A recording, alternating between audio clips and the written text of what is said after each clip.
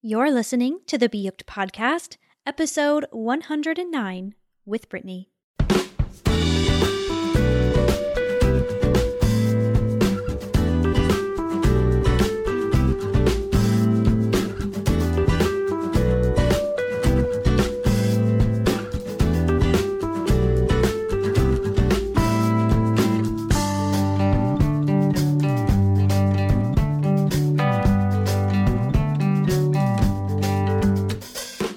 Well, hey there, and welcome to episode 107 of the Be Hooked Podcast. I'm your host, Brittany, and I am delighted you're here with me today. It'll be just you and me chatting about something I know is going to help you be a better crocheter. So think about this. When was the last time you had an idea for a project, you made it up sort of as you went along, and you told yourself, I'll remember how I did that, but then you went back to make it again and you couldn't remember how you did it?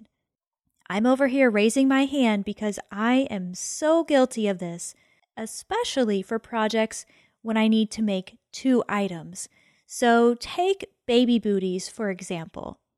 On more than one occasion, I made up one of those booties just as I went along, and I thought, I'll remember this for sure because as soon as I finish this one, I'll start working on the next one.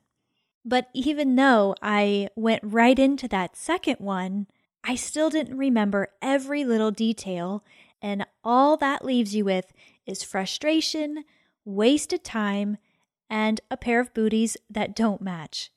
Now you can think about this for any number of projects. It doesn't have to be projects where there are only 2 involved. Let's say you create a scarf for a gift. You make it up as you go. Maybe you're just using a pretty stitch pattern you found. You gift that to somebody, and then somebody notices and says, hey, I want one of those. Can I have one too? Well, then enough time has gone by that perhaps you completely forget that stitch pattern. You have no idea where it came from, and then you're not able to fulfill that request for somebody. If there is one thing I have learned over the years, it's that I should never trust my memory, and I always need to write things down. Now for me, this sort of happens across the board, not just as it relates to crochet. I always tell myself, I'll remember that recipe, or I'll remember how I made that dish, but when it comes time to make it again, I almost always forget what I put in it. And since I have a feeling that you've been here before, I want to share with you my top 7 tips for writing your patterns down. Now, because some of us are recording patterns to later sell or publish, and then some of us are recording them for our own reference, I wanted to mix up the tips a little bit so that we can all benefit from this episode. But just know that each tip is pretty solid advice for anyone. You may see a clear pattern where some of them are more relatable for designers and some of them are more relatable for our own reference. But either way, they're all good tips. So let's get to it, shall we? The first tip is to have a designated spot for writing your patterns down. I've learned that if you don't have some kind of system in place, you'll either not want to do it, so not want to record the item down, or you won't be able to find it when you need it. So when I first started to crochet, I followed patterns a little bit, but to be honest, in those really early months, I didn't know how to read a pattern, so I just made things up as I went along. That meant I had to keep pretty solid notes if I ever wanted to replicate something that I had created before. So what I did was I bought a little notebook. It was probably only 5 inches by 7 inches. I don't know. One of those really small notebooks that you can get at the store. I bought one of those, and that's where I recorded my notes for a while. I sort of just bought the same notebook over and over when I would fill it up. But I had a solid place. I had one designated spot that I could go to when I sat down with my yarn and my hook and I wanted to create something all on my own. Now, eventually, this little notebook converted to a digital platform, and you've heard me talk about it here before. It's no secret. I like to use Evernote to organize and take notes for my patterns and my projects. The reason for the transition was because I type faster than I can write. And a lot of times I'm jotting things down, I'm doing it quickly so I can get back to my project. And sometimes I can't read my own notes, I'll be honest. But it's much easier for me to type them out, and I can understand them a little bit better when I have to go back and look at it again. So find your designated spot, whether it be a digital app like Evernote or a little notebook that's just for you. Okay, tip number 2, and this is a big one: be as detailed as possible. Just because you know in the moment what you did or what you meant to say, it doesn't mean you'll remember in the future. I can't tell you how many times I have gone back to my notes, read it, and thought, what? What was I meaning? What did I do here? I had no clue because I'd sort of made up my own little language, and I didn't decipher that for myself. I just assumed that I would know when I would come back to it. Well, you know what they say about assuming. Just don't do it. Take detailed notes, write it all out, even if it seems redundant. Now, if you're working with like a super long repeat or stitch pattern, it can get tedious. I know that, but be as detailed as you possibly can when it makes sense. Now, you don't have to write out the same row. Let's say you have a 2-row pattern repeat. Let's say it starts on row number 4 and row 5 is your repeat. You don't have to write out everything from those 2 rows every single time, but what I would recommend is that you write it out like this. You have row 4 and row 5 clearly written out so you can decipher it later, and then your repeat begins. So for row 6 and row 7, I would say this: row 6, repeat 4. Row 7, repeat 5.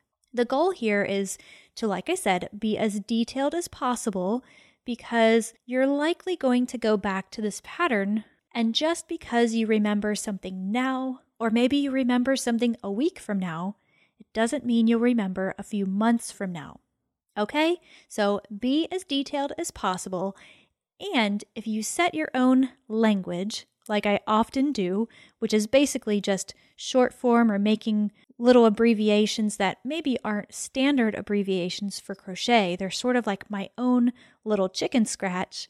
Make sure that that language is either second nature, so you do it automatically, you automatically know what it means, or make a key for yourself so that when you do go back and you don't remember what you meant, you'll have a key to decipher your notes. All right, tip number 3. Record the hook, the yarn, and the gauge information always. Again, I am so guilty of telling myself that I'll remember this info. Think about it. We have a project in our hand for multiple hours, sometimes crazy amounts of hours, like 30 or 40 hours. I always tell myself, I'll remember what hook I have. And to some degree, I could remember. When I used to use the Clover Amore hooks on a more regular basis, if you're familiar with these, you know that the handles are color-coded, so each hook size is a different color. I could sort of commit that to memory. I could recall the color of the handle, not necessarily the size of the hook. But that all changed when I started using my Tulip Etimo. All of the hooks handles that are in the set I have are black, and I can only differentiate between the size by reading the label on that. So when this transition occurred, I made it a point to always write down that hook size, and I think you should do the same. Take my advice, don't trust that you'll remember because you might not remember, and at that point, all of your effort is for nothing. And we know that the hook size is so important in terms of sizing. So if we make a hat that fits us perfectly and one size, we think we remember what size we used, and let's say we use a bigger hook size because we thought it was the one we used. Well, when you finish that hat, it's going to be bigger. So it might be too big and not fit you, and then you've wasted all of that time. So record your hook size, and it's equally as important to record the yarn information. Again, I'm guilty of thinking to myself, well, I'll see this project for so many hours, I'll commit it to memory, I'll remember what yarn I used. Well, some yarns are so similar that once that yarn label is removed, it might be hard to tell what yarn you actually used. So never assume, just go ahead and record it. I like to record the brand, the name of the yarn, the weight of it just for reference, and then, of course, the color. I can never seem to remember the colorway names, and so I like to record this information too. On this same topic, it's always a great idea to record your gauge. Now, I know you hate gauge, we don't like making those swatches, but hear me out before you completely tune me out. For that step, in a lot of cases, it'll come later. You'll probably record your gauge sometime after you complete the project, if you're like most of us. What you will likely do in that instance is measure the stitches within your project. You can get away with this for some blankets, we'll say. A gauge swatch is just a reference point that will allow you to figure out how many stitches and how many rows per inch. So that way, when you replicate that process later, you'll have that reference point to know that it'll be the size you need. This is critically important where sizing matters, so hats and garments come to mind. In those cases, you'll want to have your gauge swatch beforehand, but let's say in our example here, we're working on that afghan and it's not as important. I would still record the gauge because let's say somebody in your crochet group says, hey, I want to make that. Well, they'll need that gauge information because likely they will crochet a little different than you do. And you want them to have the best results possible, right? So recording that gauge is important. Now, I don't want to beat that horse too much. I know we talk a lot about gauge and its importance, but I just wanted to throw that in there because I know it's a step we like to skip. Now, tip number 4, brush up on your crochet standards. And specifically, I'm talking those abbreviations. The abbreviations are there for our own convenience, so we don't have to write out the full word or the full phrase of what we're doing. And the good part about there being an industry standard is so that there's a standard. So we're all doing the same thing. So I could look at your pattern and know exactly what to do or exactly what you mean by that abbreviation. And likewise, somebody you share that pattern with, whether it be published or just given to somebody in your group, they will know exactly what you mean by those terms. I also like to advocate for this because as you write your own patterns down, and perhaps you're in a similar situation as I was, where you maybe don't know how to read a pattern and you're creating things as you go because that's what you know how to do. You don't know how to read a pattern, so you make something up. Well, this is really great to incorporate in your writing routine to use those abbreviations because through that process, it's going to help you be able to read patterns in the future. Makes sense, right? Now, I have a page on my website that lists all the crochet abbreviation standards. You can find that at behooked.com/abbreviations. Now, the Craft Yarn Council is responsible for coordinating the industry standards as far as abbreviations and diagram symbols go. If you haven't checked out their website already, I would really suggest that you do because you'll find a lot of useful information.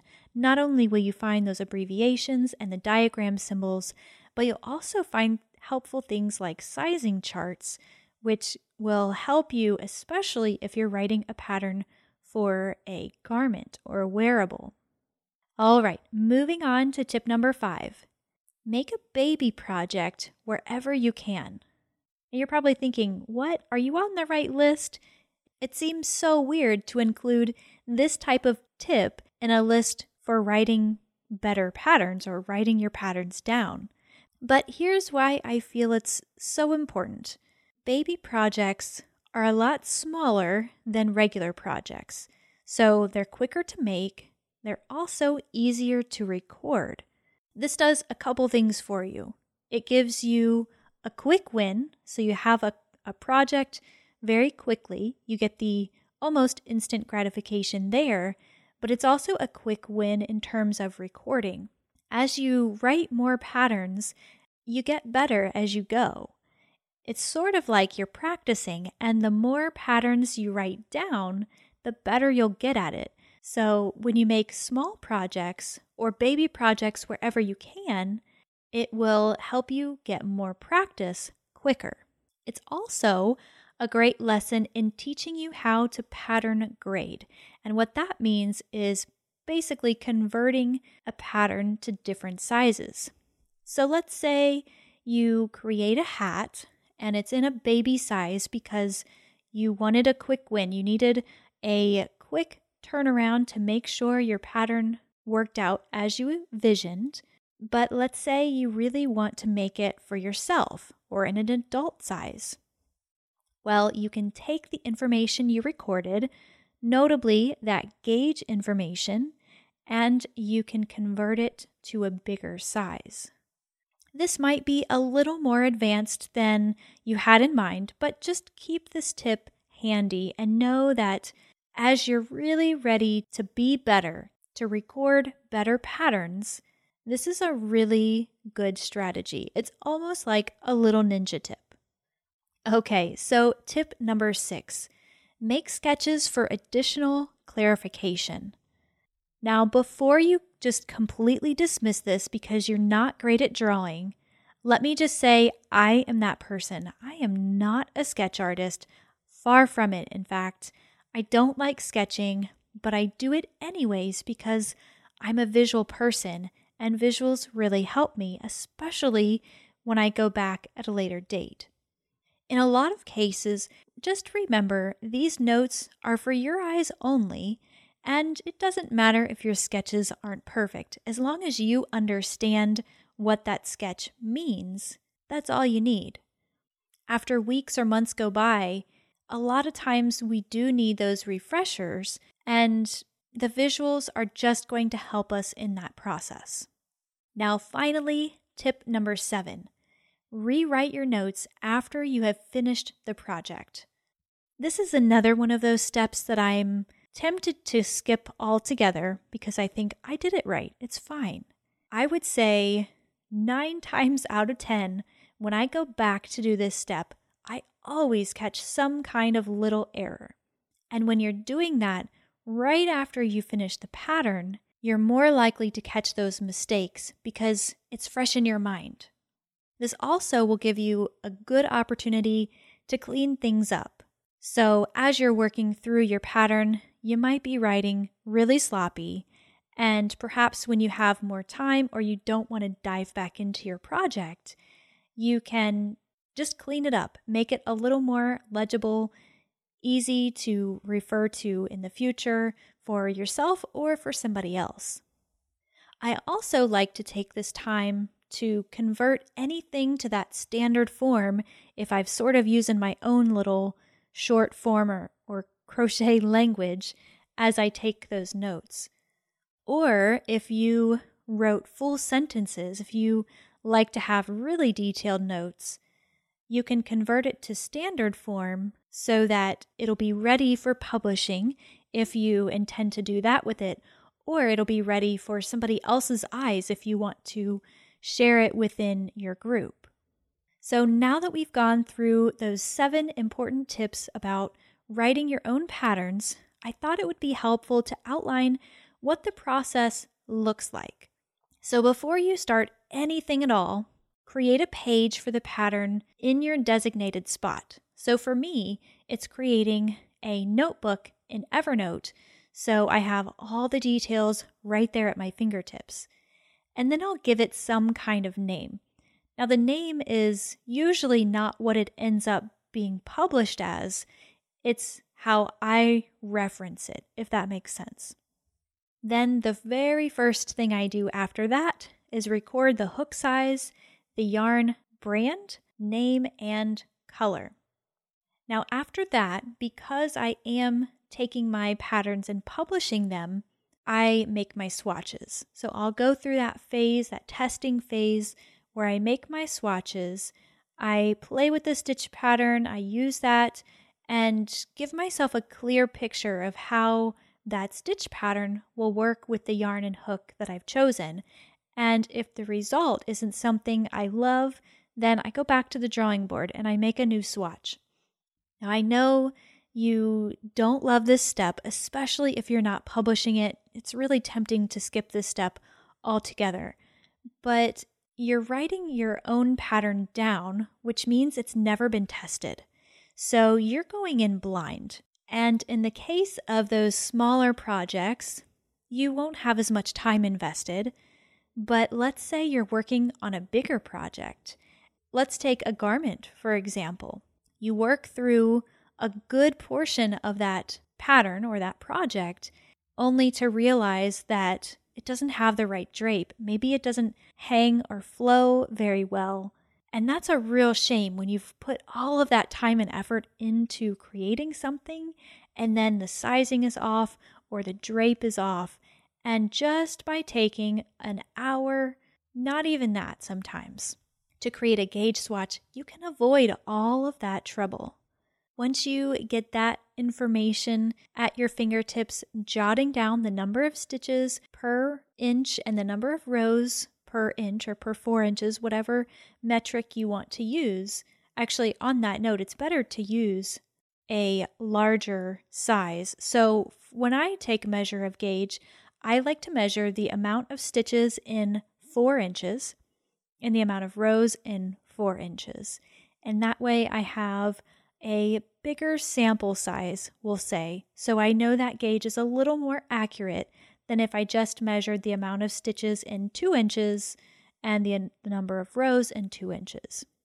Once you have that information, I like to make quick little sketches so I know how it comes together.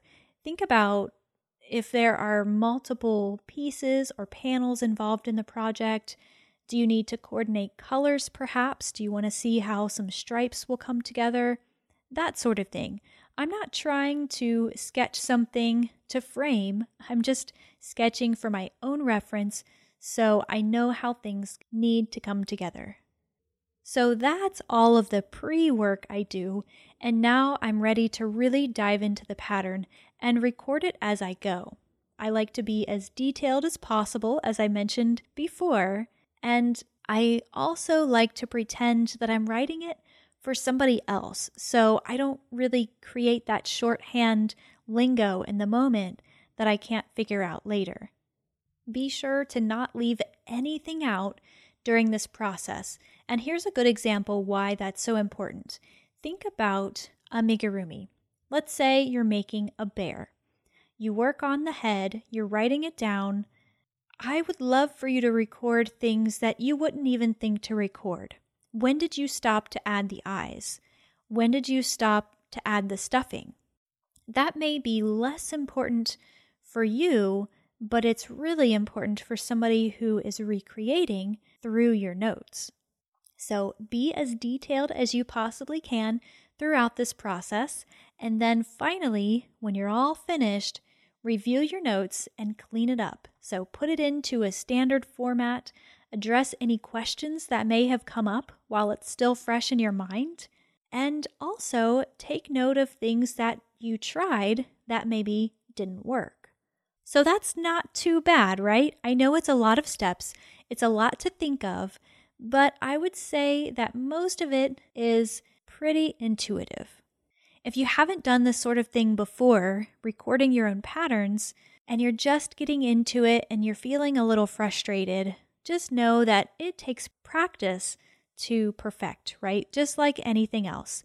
The lingo will come, those standards eventually will be second nature to you, and you'll learn what information you need when you're writing patterns for your own reference, and you'll also remember what others need just through the questions that you receive. all in all, I would say that writing your patterns down as you're creating them is a really good practice to get into, even if you have no plans to publish at all. It will save you time in the long run, and some of those 2-itemed projects will look very uniform, so it will help you to be a better crocheter. That's my favorite part. Now, I would love to know your tips for writing patterns. I'm sure this isn't an exhaustive list of all the things you need to know when you're writing your patterns, but I would say it's a pretty good foundation. So what do you do in addition to what you heard today? And what do you do differently? Tell me in the comments section of the show notes page. I can't wait to see your responses there. And not only will it help me, it'll help the community as well. This episode is brought to you by my Blueprint course, Tunisian Crochet for Beginners. On episode 106, you heard Tony from TL Yarn Crafts and I talk about how amazing Tunisian crochet is, and, well, I think now is the perfect time for you to learn. Now, this course isn't free, however, it is everything you need to know about Tunisian crochet in one convenient spot. In this class, I'll walk you through the basics of Tunisian crochet, your first 3 projects, a headband, a cowl, and a hat. This class has taught thousands of people Tunisian crochet, and it is one of Blueprint's top-rated crochet classes, I'm very proud to say. Now it's your turn. Learn Tunisian crochet with me as your guide by visiting behooked.com/TCFB. That's TCFB for Tunisian Crochet for Beginners. I'll see you there on the inside of that course. So thank you so much for your time and attention today. You could have tuned in to so many other podcasts out there, and you chose to spend time with me today, and I just want you to know how grateful I am for that. So that'll wrap things up for today. Remember to join me next week for another episode. I'll see you there. Bye for now.